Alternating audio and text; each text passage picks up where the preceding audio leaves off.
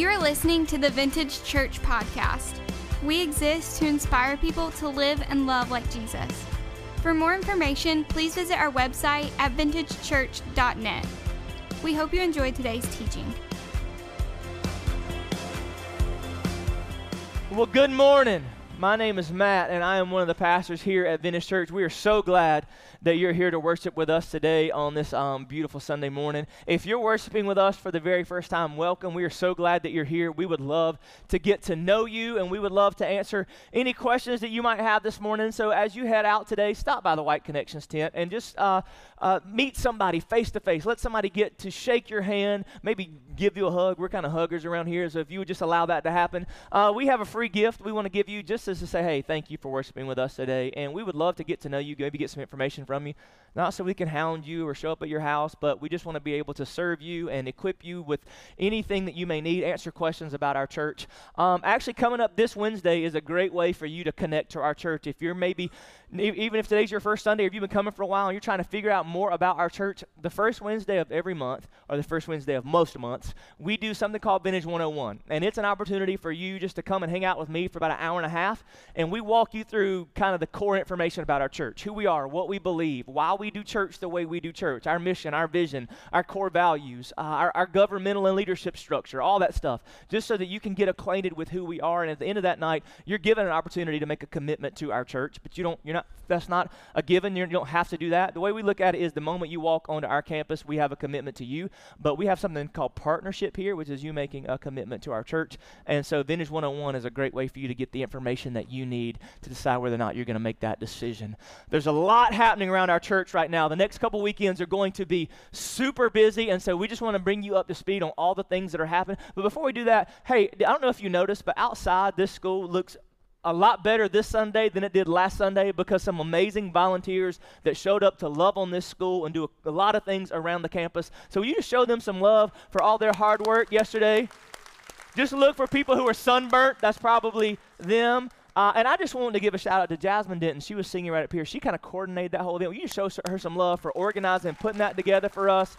Man, thank you for your willingness to do that. It means so much. But the next couple weekends are going to be super busy. Next Sunday is Palm Sunday. So we kick off our Easter series next Sunday, but there's a lot happening next weekend. Starting Friday night, if you've been hearing, our student ministry is transitioning and relaunching. It used to be called Relic Students. We're relaunching it as Vintage Students, and we're coming up with a new format, and some new things are happening. So to kind of kick off that relaunch, next Friday night, they're going to have an awesome lock-in for all students, 6th grade to 12th grade. It's going to be just a time for the students and parents to come and meet the new team that's going to be leading alongside of our youth pastor, Preston Steele. It's going to be an awesome night. There's going to be I heard there's going to be a lip sync battle at some point in the night, which is going to be cool. There's going to be a lot of things happening. But if you're a parent or if you're a student, 6th grade to 12th grade, contact our youth ministry and let them know if you have any questions. You can email Preston Steele as our youth pastor, if you want to write this down, preston@vintagechurch.net. You can shoot him an email. He can give you all the details about next Friday night. It's going to be an awesome time for our student ministry. And then next Saturday night, our Vintage kids are taking over this room for a kids ministry baptism service. Every so often, we do a kids and family baptism service. We do that for a lot of reasons. Number one, getting baptized for elementary age, especially kids, is a little bit intimidating in this service, especially when Casey Harris is standing outside the pool. So we kind of do a night where their friends and family can come in for a special night, and it's a little bit less intimidating for them to come and get baptized. And so if you're a parent and your kids are back in kids ministry for the last several weeks, they've been learning about baptism.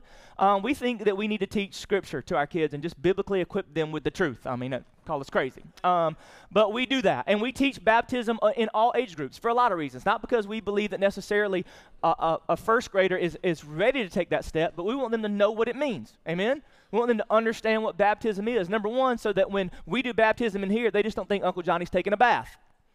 Like, there's actually something significant to that. And maybe they're not ready to take that step, but when they see somebody take that step, they're able to connect it to why they do it and the meaning behind it. And so your kids have been learning about baptism over the last several weeks. If your child comes home and is ready to get baptized, we put it on you parents. You've got to trust whether or not they're ready to make that decision.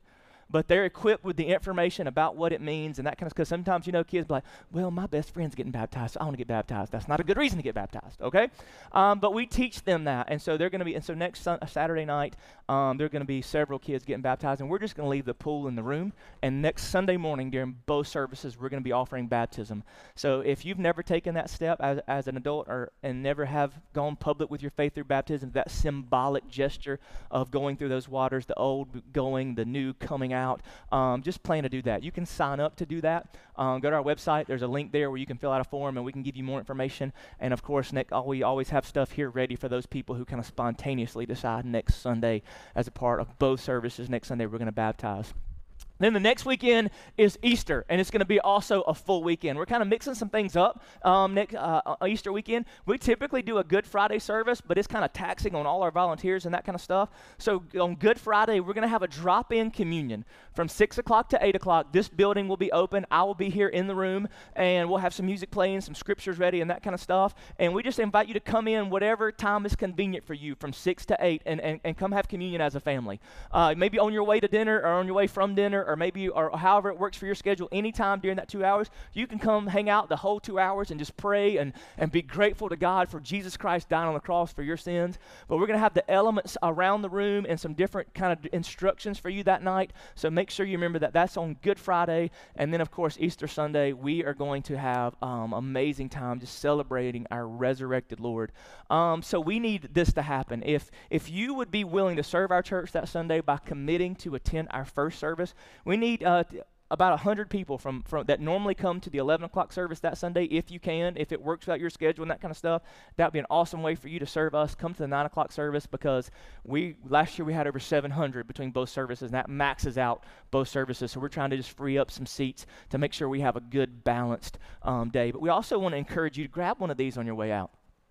This is just a little invite card that would invite people to the things that are happening at our church on Easter weekend. I believe that there are a lot of people that are one invitation away from a drastically different life.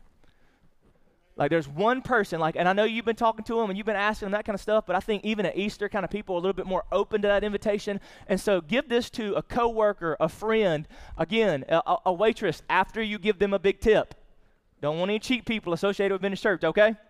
So just give it to somebody, at least one person. So as you go out today, our host team is going to be equipped with these. They're also going to be equipped with some clipboards to kind of help you sign up to serve our church by attending the early service on Easter Sunday. And it's going to be awesome, and we believe that people are going to get saved and awesome things are going to happen. Amen? Amen.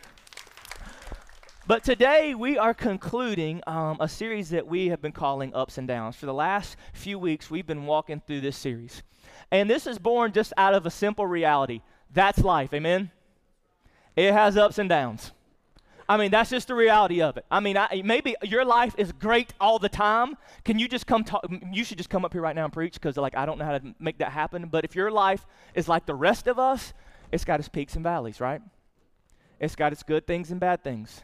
There's highs and there's lows. And that's just a simple fact of life that's not changing. I mean, I think until Jesus comes back, restores things to the way God intended them to be originally, that's just the way it's going to be. I actually read this quote because life is like a roller coaster. Life is a roller coaster. It has ups and downs, but it's your choice to scream or enjoy the ride. That's life. It has its ups and downs, and we have to learn to navigate that. And just because life has its ups and downs doesn't necessarily mean our faith has to, right? Our faith can remain steady. And so what the good news is, the people in Scripture were no stranger to this concept. Every person in the Bible, that was their story too.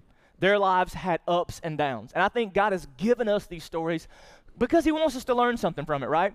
There's some things that we can glean from the lives of people in Scripture so that we learn how to navigate these ups and downs so they don't wreck our lives and we just don't spend our whole lives being angry and frustrated and depressed and bitter. But we can learn something from these stories. And one of those individuals in Scripture is a guy by the name of King David. Man, David had one more life. And you talk about ups and downs, King David had them. He had some of the highest highs and some of the lowest lows.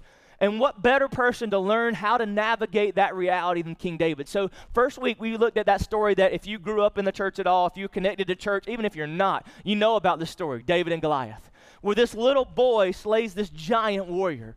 And that was like one of the highest highs of his life. And that, you know what? To climb some of the mountains in our lives and experience some of those highs takes a lot of courage, because we're going to have to face things that are bigger than us and overcome them. And we looked and we saw that the source of David's courage matters. And if we're going to have the kind of courage to face the difficult things in life, we have to understand that the level of our courage comes from the depth of our conviction. That David's deep-rooted conviction, deep-rooted belief and understanding about who God is and what God is capable of is what allowed him to be equipped to slay that giant. And that if we're going to accomplish great things in life, we got to understand who God is and what he can do, and our dependence and reliance on him. And then in part 2, we looked at the relationship between David and Jonathan. And Pastor Casey Harris brought an amazing message about uncommon friendship and to navigate the highs and lows of life. Like, you can't do it alone, right? You need people. You need community. God did not create us to do this thing called life by ourselves. And we need something more than a few Facebook friends, right? We need uncommon friendship that goes deeper than just this superficial level of acquaintances that we have. And then last week it got kind of muddy, huh? Because we looked at David's legendary fail. David had one of the all-time legendary fails when he messed up with Bathsheba. And if you don't remember the story, maybe you missed last week, David had this legendary fall when he was supposed to be off fighting with his countrymen. He stayed at home, and it led to a series of bad decisions that just began to snowball, and it ended up getting another man's wife pregnant. And then him trying to trick her husband into coming home, and maybe them thinking that maybe the baby's his, and then when that didn't work, he puts him on the front line and has him killed. Right? Bible is cool. I don't care what y'all say. Like, it's awesome. It has some crazy stories in it. And so we walk through that story and how, you know what, a legendary fail doesn't happen just by accident. Like, we don't just stumble into a legendary fall. We step into it one bad decision at a time. And I kind of posed the question, you ever done something stupid? You ever made a bad decision that led to a bad decision that led to a bad decision, and the next thing you know, like, it's just a mess? And we walk through that, and we walk through kind of all these different times that David had a chance to make the right decision, and he chose to go left when he was supposed to go right, and from staying at home instead of going to where he could be accountable, and all these different things. And when he had made this big mess, instead of coming clean, he decided to cover it up. And we were challenged last week that, you know what, I don't know how many mistakes you've made and how big of a mess you've made of your life. It's never too late to start coming clean and stop covering up the bad things that we've done. And when we left the story last week, we can't leave it. Like, we gotta see what happens next. And I'm just going to go ahead and say that today it's going to be uncomfortable, okay? Y'all with me? Say amen? Amen. Because this is one of these things that if you don't learn, if you don't understand, if we don't wrap our minds around the reality that we're going to talk about today, our relationship with God is in trouble. If we don't continue reading David's story and learn from what happens next in his story, then our relationship with God is going to forever be a roller coaster. And eventually, I would submit to you that it will be derailed. So when you pick up with the story, what has happened is David has now finally come to the realization of what he's done. Because if you flip over to 2 Samuel chapter 12, just flip on over there. The notes are in your app. The notes are also in the scripture. See, David kind of, after he messes all this stuff up, and after he sleeps with Bathsheba, and after he has Uriah killed, not until a guy named Nathan confronts him does he even deal with the reality of the decisions that he's made. You need a Nathan in your life. Somebody look at you and say, bro, you dumb. Like, you've made some bad decisions here. Do you not realize what you've done? You need to be very accountable to what you've done. And finally, David kind of has that moment, which is necessary. If you've made bad decisions, listen to me. If you've made bad decisions, the first step in your healing process is a word called repentance. And I didn't think this was that kind of church. That's a beautiful word. That's not a bad word. Sin simply means to miss the mark. And repentance means basically like, I've missed the mark, I'm going to re-aim my life. I've been shooting toward things that weren't for God, and I'm going to now actually go towards God. You have to have that moment. And David, because of Nathan and his willingness to hold him accountable and push his buttons a little bit, eventually has that moment where he realizes, wow, what have I just done? And he records it. You know, we're lucky. You realize, like, many of the Psalms in the book of Psalms are David's journal. where he's recording his thoughts and his prayers and stuff. And he wrote Psalm 51 at some point in this journey. I don't think we could ever know really at what point. Was it before the conversation with Nathan? Was it after? Was it before? What happens next? But he writes these words in Psalm 51, verse 1. Have mercy, O God, according to your unfailing love. According to your great compassion, blot out my transgressions. Wash away all my iniquity and cleanse me from my sin. See, David has that moment of repentance. That moment that we all have to have where we bow in the knee of our heart and say, God, I messed up. I'm sorry. I need your forgiveness. At some point in your life, you have to do that. Do you hear me? Every one of us. At some point in our life, me included, like all of us have to do that. Some of us, we've done it many times. Amen? Come on. He has that moment. But then I want you to see, I don't know when exactly David wrote that psalm or kind of what part in the sequence of events, but we have to dive into the latter part of chapter 12 and look at what happens next in David's life. 2 Samuel chapter 11, I'm going to pick up with verse 11. This is Nathan talking to David. This is what the Lord says. Out of your own household, I am going to bring calamity on you. Before your very eyes, I will take your wives and give them to one who is close to you. And he will sleep with your wives in broad daylight. You did it in secret, but I will do this thing in broad daylight before all Israel. Verse 13, then David said to Nathan, I have sinned against the Lord. He's like, okay, David, Nathan, I get it. I messed up, man. Why are you throwing this on me? Nathan's saying to David, as a result of all this just happened, David, things for you going to get pretty bad. And I think David's just trying to say, I get it. I've sinned against God. I'm sorry. Nathan replied, the Lord has taken away your sin. You're forgiven, David. You're not going to die. But because by doing this, you have shown utter contempt for the Lord, the son born to you will die. Anybody else find that kind of hard? Wait a minute. I asked for forgiveness. We're good, right? And Nathan's saying, that's great. Your sins have been forgiven. But what's going to happen next is unavoidable. And if you read, it goes from Jerry Springer to Law and Order SVU in a hurry if you read this book. Because what happens next is drama. You think you got drama in your family? What unfolds in the family of David as you read through the rest of 2 Samuel is almost, some of y'all can't even believe it's in the Bible. Because he has a son named Amnon who becomes really infatuated with his sister Tamar. Creepy infatuated. And he's determined that he is going to have Tamar. And he even comes up with this big plan, and he pretends to be sick. And he says, hey, bring my sister here to kind of care for me because I'm sick and I'm in need. Have her come fix me some soup. And so she comes over to care for her brother. And Amnon puts the moves on his sister. She rejects him. And in his anger, he rapes her. This is in the Bible.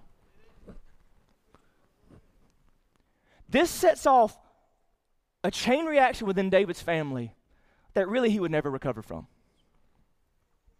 See, they had another brother, his name was Absalom, who hears about this and eventually makes sure that Amnon ends up dead. And it creates all kinds of problems. And see, some of us, this is something we don't realize. David asked for forgiveness. And see, some of us have our theology has gotten a little bit skewed. And our understanding of grace and forgiveness has gotten a little bit off. Because if we were in David's shoes, we think, you know what? I asked for forgiveness. My life's supposed to be good again. Everything's supposed to be fine. God, I said I'm sorry. There should not be any repercussions now. That's the way it works, Lord. But David's story brings up a reality that we have to wrestle with. The presence of forgiveness does not mean the absence of consequences.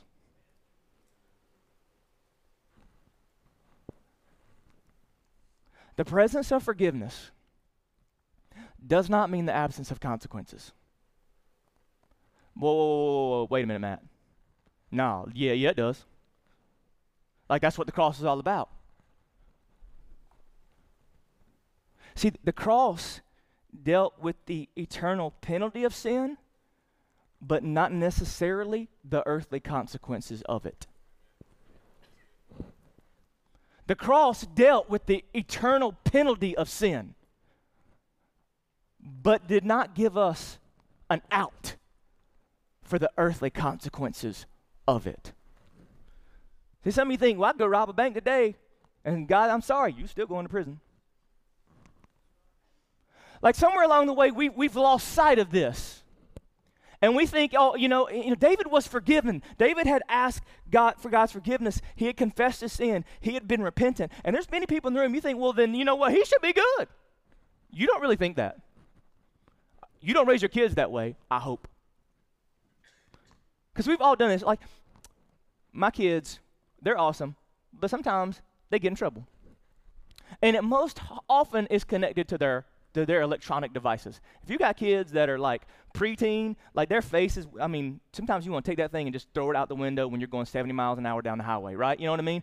Because they just get consumed by it. And not long ago, like Aiden was supposed to be doing something. I'm like, Aiden, I don't remember what, go clean your room. Okay, Daddy. Like, Aiden, go clean your room. I'm going. I'm like, no, you're not, but you're about to be. So eventually, you know what I did? I went over there, snatched that thing out of his hand. I said, dude, your iPod, it's gone for several days. Like, you are not getting it. You're not touching it. Every time you ask me for it, that's like 5 more days. You ain't getting it. So don't come. So several hours go by, and Aiden goes and does whatever it was I was telling him to do, and he comes up to me, and like he crawls up in the chair with me, and he smiles at me with them dimples that are like craters in his face, trying to be all cute. And he says, Daddy, I'm sorry. I said, buddy, I forgive you. He said, okay. Can I have my iPod back now?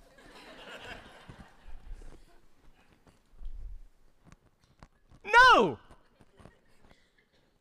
So we laugh, but we do that with God.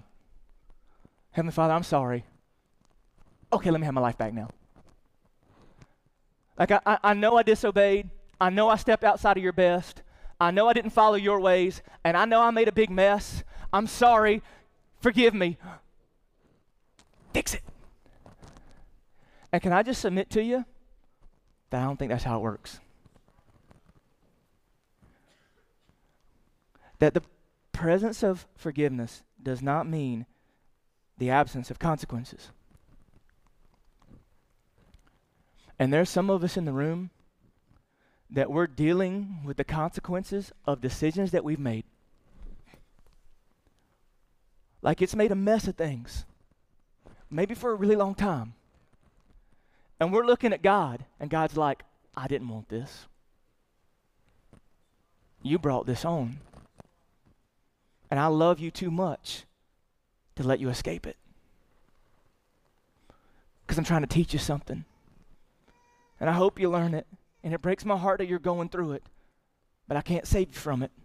You're just going to have to experience it. And see, I don't know why we've thought that like that's the way it was, but can we admit that we operate like that? Because we go through things and we make decisions and then we get the repercussions and then we get mad at God. God, why are you letting me go through this? Why is this happening? He's like, you did it. You made this decision.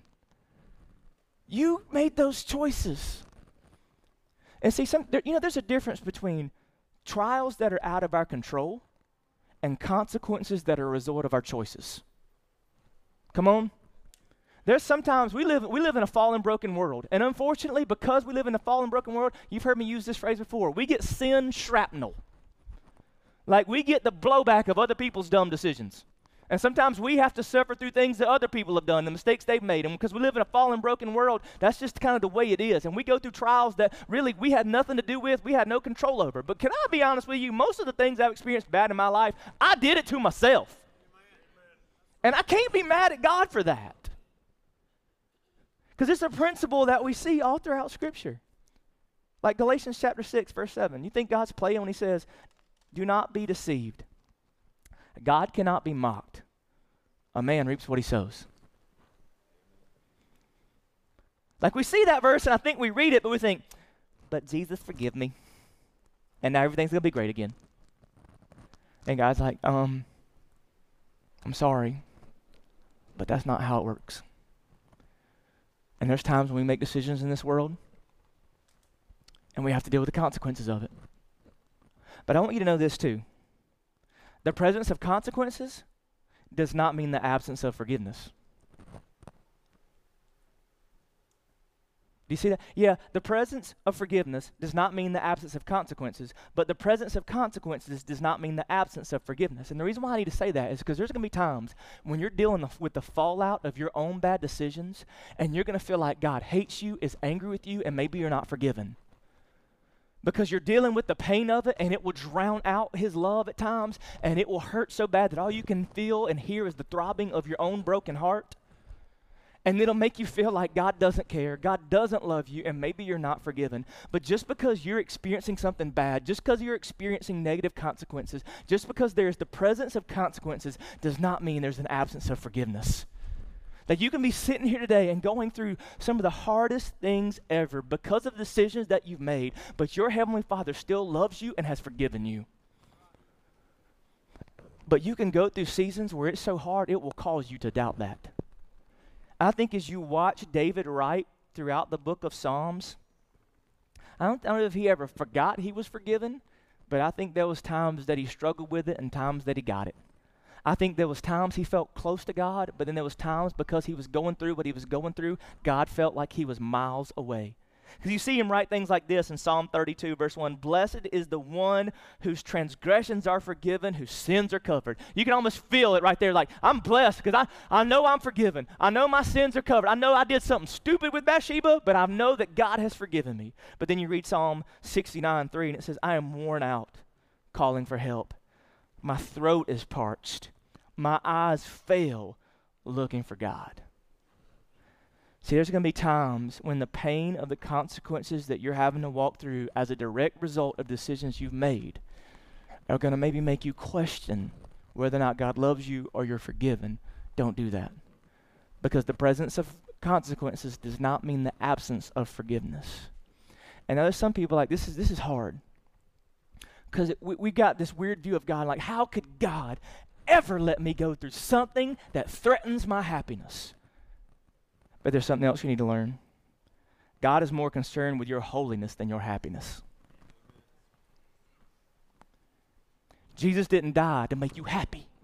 He died so you could be holy. And there comes a time when we go through things that are threatening our happiness, and we think, why would God allow me to experience something that would threaten my happiness? It's because God is much more concerned about your holiness than your happiness. And that's what a loving Heavenly Father offers. And when you go through the consequences of those decisions and that disciplining process that's happening following that, it's because there's something that God's trying to teach you in order to mold you into the person He created you to be. You ever read this? Hebrews chapter 12? Start with verse 4. In your struggle against sin, you have not yet resisted to the point of shedding your blood. And have you completely forgotten this word of encouragement that addresses you as a father addresses his son? It says, my son, do not make light of the Lord's discipline, and do not lose heart when he rebukes you, because the Lord disciplines the one he loves, and he chastens everyone he accepts as his son. Verse 7. Endure hardship as discipline. God is treating you as his children. For what children are not disciplined by their father? If you are not disciplined, and everyone undergoes discipline, then you are not legitimate, not true sons and daughters at all. Moreover, we have all had human fathers who disciplined us, and we respected them for it. How much more should we submit to the Father of spirits and live? They disciplined us for a little while as they thought best. But God disciplines us for good, listen, in order that we might share in his holiness. See, those things that you're experiencing as consequence or as a result of those decisions that you made, God has a purpose for that pain. Holiness is a refining process where God's trying to make you more and more and more like who he intended you to be in the first place. And you know what? When my son comes to me, when your kids come and we have to deny them things, it's hard. But we are doing them no favors when we allow them to escape the consequences of their actions, because God ain't going to let that happen for us. And see, this is why it's really important to get this. Because it's going to happen. If you've never been through this, you're probably like 4 years old, if that. But it's going to happen. At some point, if you haven't, you're going to make bad decisions. You're going to have to deal with the consequences, and you're going to come into a service like this or in a living room or somewhere, and you're going to confess that sin to God. Or maybe it was last week. Last week, you came in here, and something struck a chord in your heart as we talked about, and we walked through David's decision, and you came clean. And then you went back into your week, and you thought, well, the consequences are still here. Wait, I confessed it. I cried. I worshiped you. I raised my hands. It's supposed to be better. And if you think that's the way God's supposed to be, when this thing happens, what's going to happen is you're going to turn on God instead of turning to God. Like if you don't understand this truth, if you don't understand everything we're talking, if you don't understand that forgiveness does not mean the absence of consequences, if you don't understand that consequences don't mean the absence of forgiveness, if you don't understand God is really trying to make you holy more than make you happy, when you go through these difficult things that are bound to happen in life, you will turn on God instead of turning to God. Will you turn on him or will you turn to him? And you will turn on him if you don't get this. And you will be angry, and you will be bitter, and you will be frustrated, and you will be really tempted just to give up on God. But when you understand the truth of everything that we're talking about, you realize that you don't have to turn on God. That in these times, maybe more importantly in these times, you can turn to him. That he's not going to let you escape these consequences, but he's not going to abandon you to them either. That he's not going to just throw you to the wolves of the ramifications of your decisions, but as a loving Heavenly Father, he's going to walk with you through them every single step of the way. Every time David experienced pain, it broke God's heart. Not a single tear that was shed from David's eye as he watched his baby boy die was lost on his Heavenly Father. And let me tell you something. If David can turn to God instead of turning on God, given all that he experienced, I believe the Holy Spirit can give you the power to do it too. See, David in Psalm 53, verse 1, he says, the fool says in his heart, there is no God. See, if all he's been through, he could have thought, maybe there is no God. If there was a God, would I be going through all this? If there was a God, would he allow this to happen? But he realized only a fool says there is no God. Or he writes things like this in Psalm 63, verse 1, you, God, are my God. Earnestly I seek you. I thirst for you. My whole being longs for you. In a dry and parched land where there is no water, I have seen you in the sanctuary and beheld your power and your glory, because your love is better than life. My lips will glorify you. I will praise you as long as I live, and in your name I will lift up my hands. I will be fully satisfied, as with the richest of foods. With singing lips my mouth will praise you. David's writing these kind of words about his God as he walks through some really, really dark seasons. He turned to God instead of turning on God, because he knew who God really was, and he understood it. He knew the kind of relationship he had with God and what that meant and what that would play out, how that would play out in his life. And the most famous thing he would ever write would play on his past. Remember, before David ever got to this point, he was a shepherd boy. And he understood the relationship and the dependence of the shepherd and the sheep. He knew what it was like. See, sheep were completely dependent on shepherd. They would heat with their rod, they would guide them, and they would make sure they went in the right directions. They were dependent on them for food and nourishment. They were dependent on the shepherd for protection from other predators that would seek to destroy him. So when David would write in Psalm 23, the Lord is my shepherd, I lack nothing. Here he's lost a child, and his sons are going crazy, and his kingdom is in shambles. He says, the Lord is my shepherd. I lack nothing. He makes me lie down in green pastures. He leads me beside quiet waters. He refreshes my soul. Like he's the one, when things are good, it's good because of him. When life's going the way it's supposed to go, it's good because of him. It says he guides me along the right path for his name's sake. So he's guiding me, and he's got a purpose, and he's got a plan as he guides me throughout this thing called life. And then verse 4, but even though I walk through the darkest of valleys, even though things are going to get really bad and really hard, I will fear no evil. And watch how the pronoun shifts. He doesn't say, for he is with me. Now he's like he's talking to him. For you are with me. Do you see that transition? He goes from he. And I think something, even as he's writing this, something begins to just resonate in his spirit. And he's not talking about some thing far off, some he. He begins just to offer this up as a prayer. For you are with me. Your rod, your staff, they comfort me. You prepare a table before me in the presence of my enemies. You anoint my head with oil. My cup overflows. And then look what he says in verse 6. Surely your goodness and your love will follow me all the days of my life, and I will dwell in the house of the Lord forever. See, I like how he says, surely your goodness has been following me all along. As I've been walking through these dark valleys, and they've been dark. And I think sometimes you can only understand what's been following you when you've kind of been through it, and you get to look over your shoulder and say, well, he's been there all along. That as I've been walking through it, it hadn't always felt like it, but now that I look back on it, your goodness has been there even when it didn't seem so good.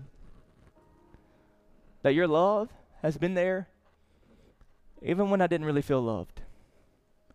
But all the days of my life to this point and all the days of my life that will come, you've been there and you will be there.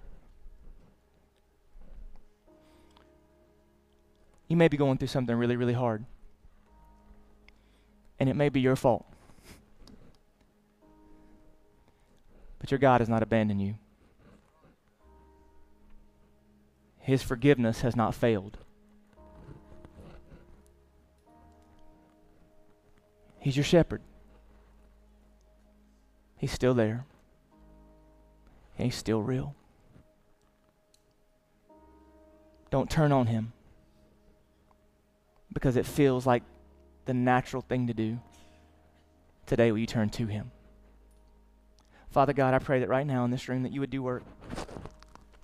God, for the people under the sound of my voice who have made some really, really bad decisions, and they're carrying the weight and the burden and the baggage of the consequences of those decisions, and maybe it's been 5, 10, 15, 20 years, or maybe it's just been 5 or 10 or 15 days. And the presence of those consequences are real. And the reality is they may not go away. God, I pray that you would remind them that your forgiveness is still available, it's still real, and that, God, you're still there. And I pray that today people would turn to you instead of turning on you, and allow your love to minister to them. In Jesus' name we pray. Amen. Thanks for listening to the Vintage Church podcast. For more information, please visit our website at vintagechurch.net.